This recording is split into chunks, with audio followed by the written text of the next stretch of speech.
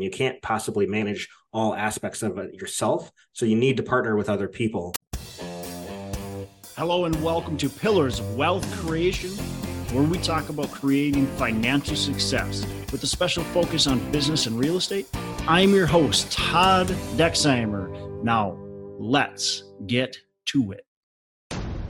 Hello and welcome back to Pillars of Wealth Creation. I'm your host, Todd Dexheimer. With me, as always, we got Matt Jones. Matt, how are you doing today? I'm doing quite well. How about you, Todd? Man, I'm doing good. I've had this, I probably don't talk about it very often because I just don't want to, but I've had this nagging back injury, Matt,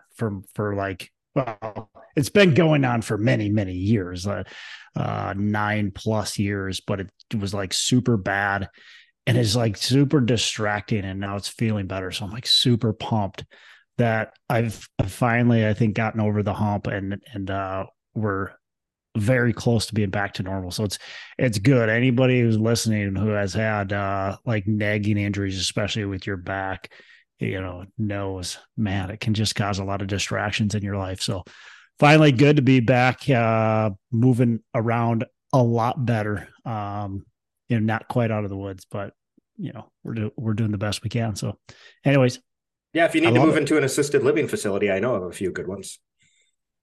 That's what I felt like about, a month ago. Is like, man, I'm just going to have to move in. Like, I don't know. Somebody's going to have to wipe my butt and, take care of me. So, but I feel like I'm at least out of the woods right now. Hopefully it continues to get better and better. But, so how about you? How are things going, man? Things are going well. How's Madison, Wisconsin? It's beautiful city. I'm really liking it a lot. My wife and I are settling in. Right. Love it. Well, Matt, what are we going to talk about today? We've been doing this, real estate and just talking about a bunch of different asset classes. We've hit on multifamily, of course. We've hit on self-storage and land and retail and so on. What are we going to hit on today? Yeah, this next one is not necessarily an asset class because it touches all asset classes, but it's more of an approach, I suppose. But it's really its own thing, real estate development. Yeah, real estate development. And, look, real estate development can be tricky. And I feel like most people that I know that have done real estate development, it is good times and bad times. It's sink or swim type of thing. There's definitely a lot more risk, but there could be high amount of reward. And there's also different strategies within it too. And of course, with every asset class and every approach that we've talked about, there's different strategies within it. I think the developers, in my opinion, who avoid some of that sink and swim are the developers that develop and they keep for long term. They're holding on to these assets and they're holding on for 5, 10, 15, 20, maybe even longer years. And they avoid kind of that big up and down cycle. Yeah. I mean, and it's really hard to time the market as well. With real estate development, you could have the best plan in place and then, for 18 months, from ground up development, but then within the next 18 months, who knows, maybe there's a worldwide pandemic going on or a recession or who knows. Yeah. Or interest rates skyrocket faster than we've ever seen them skyrocket before. And so that's the biggest question mark, right? Is because by the time you get that land secured, okay, and then you get your plans in place and you get the approval and all of that. And by the time you finally start digging a hole and getting the construction in and getting it done and completed, and now we can start leasing it out, that can be 18 months, 24 months or longer. And so a lot of stuff can change pretty quickly. We might be 3-4 years, depending on the market that you're in, before that development actually becomes fully realized and occupied. And man, if you get stuck in a cycle, that can be an issue, but it can also be great reward. Yep, I agree. I mean, you get a lot of more profitability in a shorter term than you can with a lot of other kinds of real estate. but the risk is certainly much higher. So you have to have a high risk tolerance to really love real estate development investing. Yeah, I mean, look, one of the greatest rewards, in my opinion, are that you got a brand new building, and brand new buildings are much easier to manage.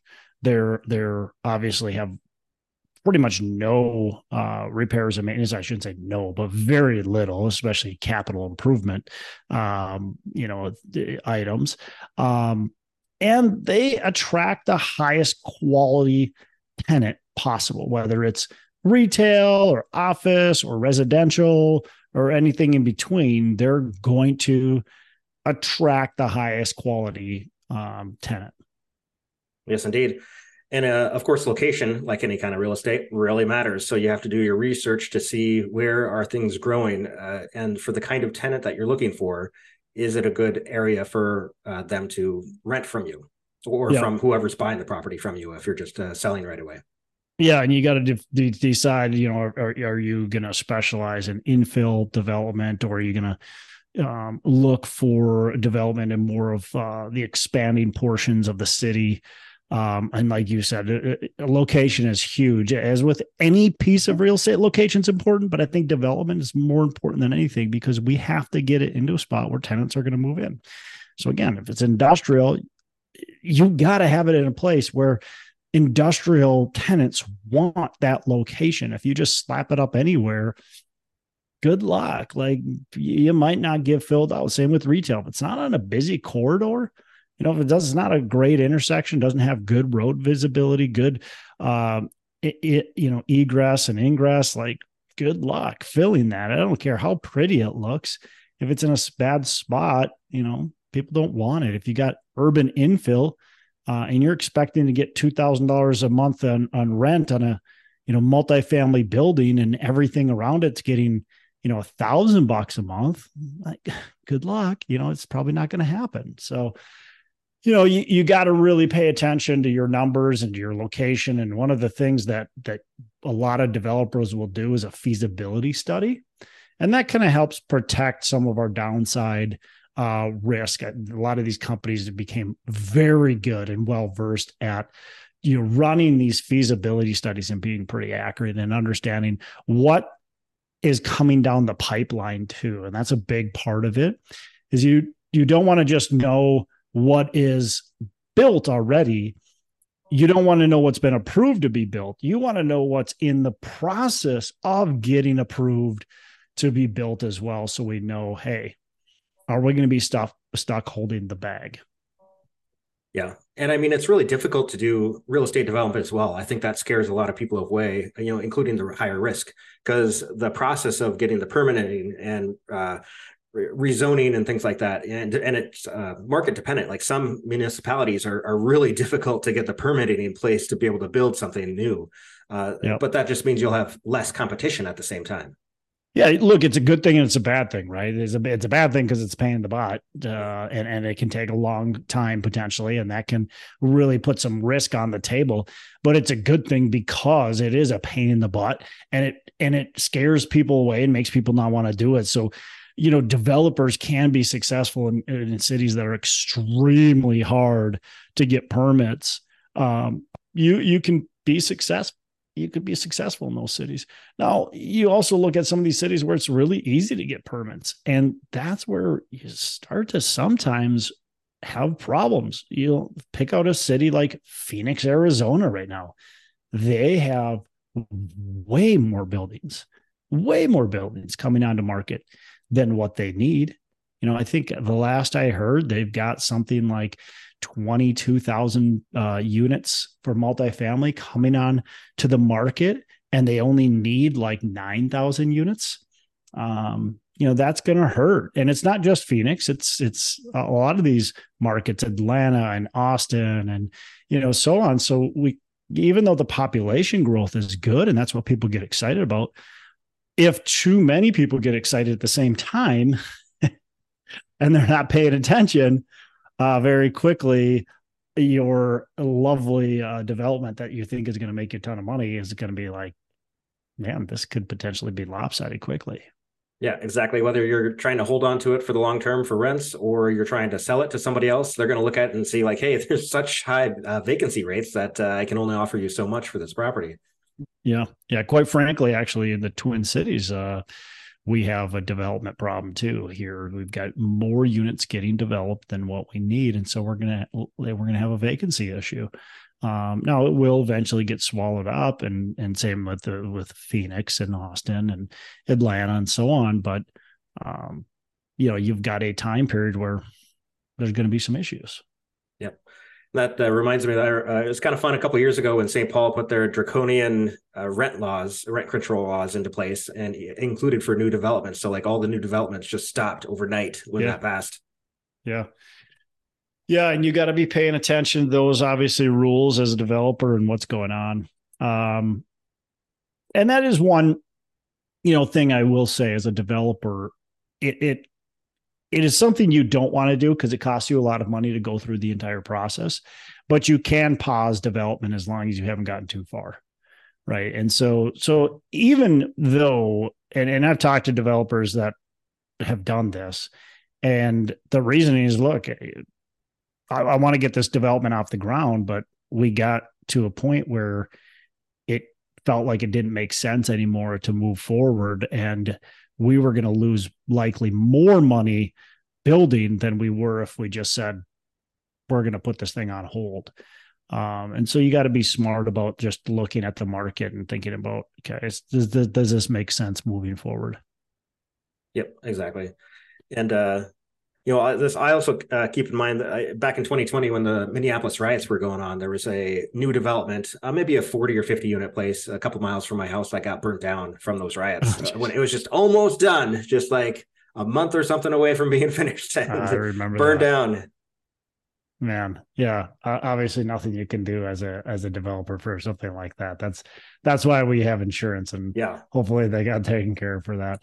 So as a developer, look, if you're gonna be in development, and I think if you listen to this and you're like, I do like the idea of owning brand new assets, and I do like the idea of development. I think the number one thing to get into this industry is you have to pick what are you going to focus on? So are you going to be the one that sources the land and the labor? Are you going to be the one that actually runs the construction job? Are you going to be the one that puts the money together with the whole deal and the financing and all that kind of stuff? Like there's multiple ways to get into this avenue, right? In the development. And the other way too is that you're going to say, hey, I'm going to partner with a developer that does this. We're going to partner with them and we're going to buy the asset from them and take their risk off the table. Right. So we're going to say, hey, Mr. Developer, you've got this project. We like it. We know you're going to sell it. We're going to buy it right now, right from you, or we're going to buy it after a certain amount of time, but you're not good at lease up. You're not good at management. We're going to do that. And so you build it. We buy it. We expect a discount. This is the discount we need in order to make the money we need. And oftentimes you can strike a deal that makes sense for both sides. The developer could say, yeah, I can sell this to you for, $20 million. And you say, yeah, I can buy it for $20 million. And I'm going to take the lease up risk. And I'm going to take the financing risk and all that kind of stuff. And we're going to get this deal done. So that is a strategy, or again, be the developer or be the contractor. There's a lot of ways to get into this development game. I think that's great advice because development is just so complex. There's so much going on, unless you're just building a single family house or a duplex or something, you can't possibly manage all aspects of it yourself. So you need to partner with other people. And that's a great way to get into it. If you've never done development, partner with somebody who's already experienced and successful with it. Yep. Another way too is and this is this is kind of on the land side, right? But to find a parcel that works really well for either a redevelopment opportunity or find several parcels that you can kind of put together. If we're talking urban in-core or infill, I mean, we can take several parcels and we can put them together. We can get them under contract either on an option, or we can actually purchase them. And then we can work on rezoning for the highest and best use and get the approval from the city.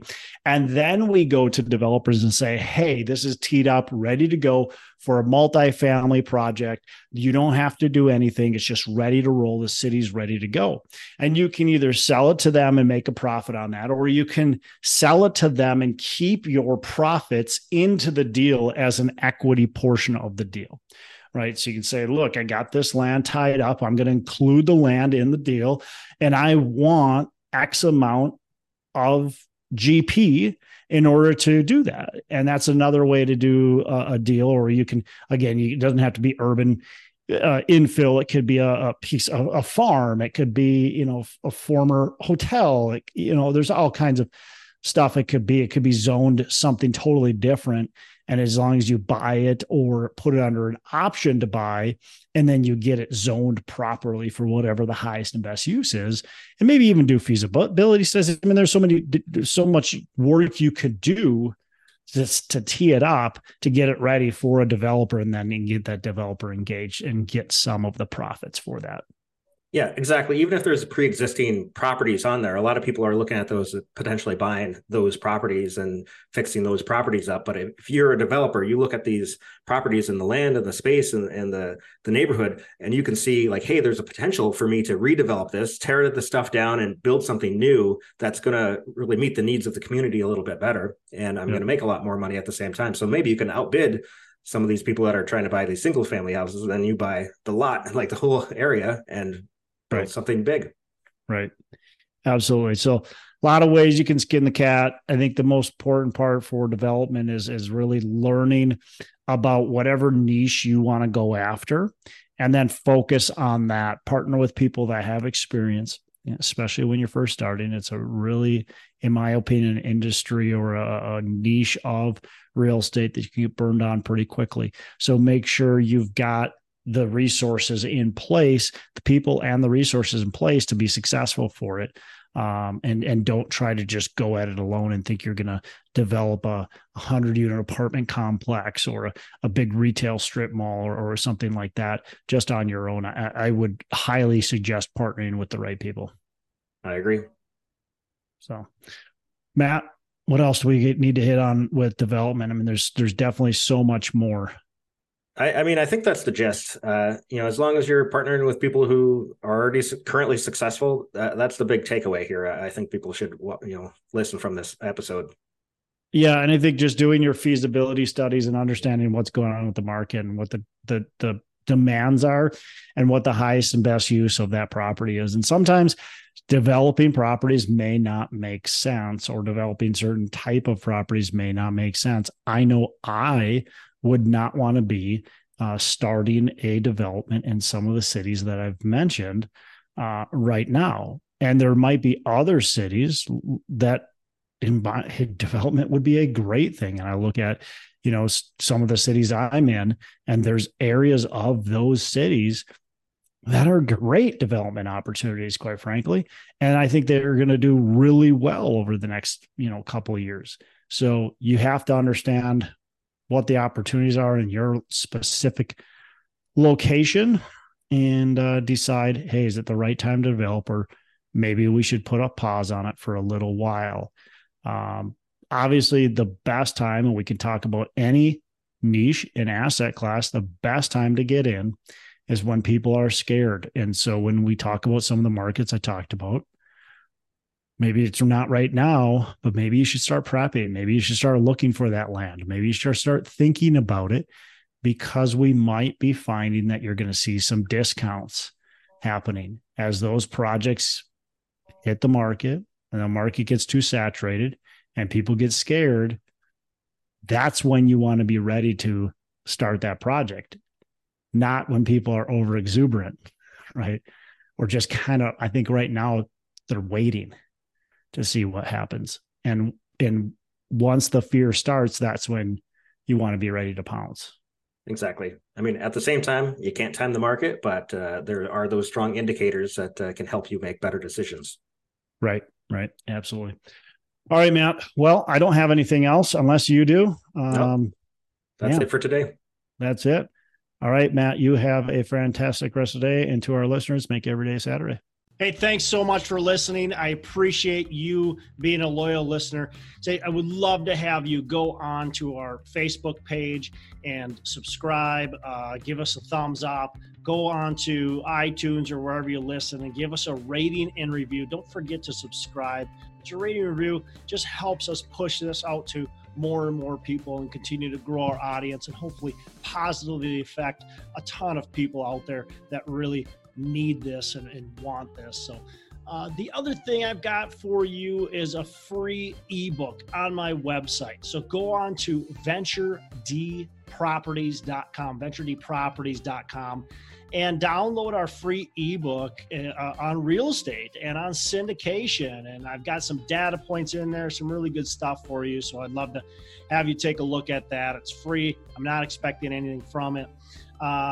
And also, look, if you want some help in multifamily, want some help learning, growing, getting your business off the ground, I would love to talk to you about what it would look like to work with me potentially and see if that's a good fit. So you can go to coachwithdex.com and check that out, and we can definitely have a call.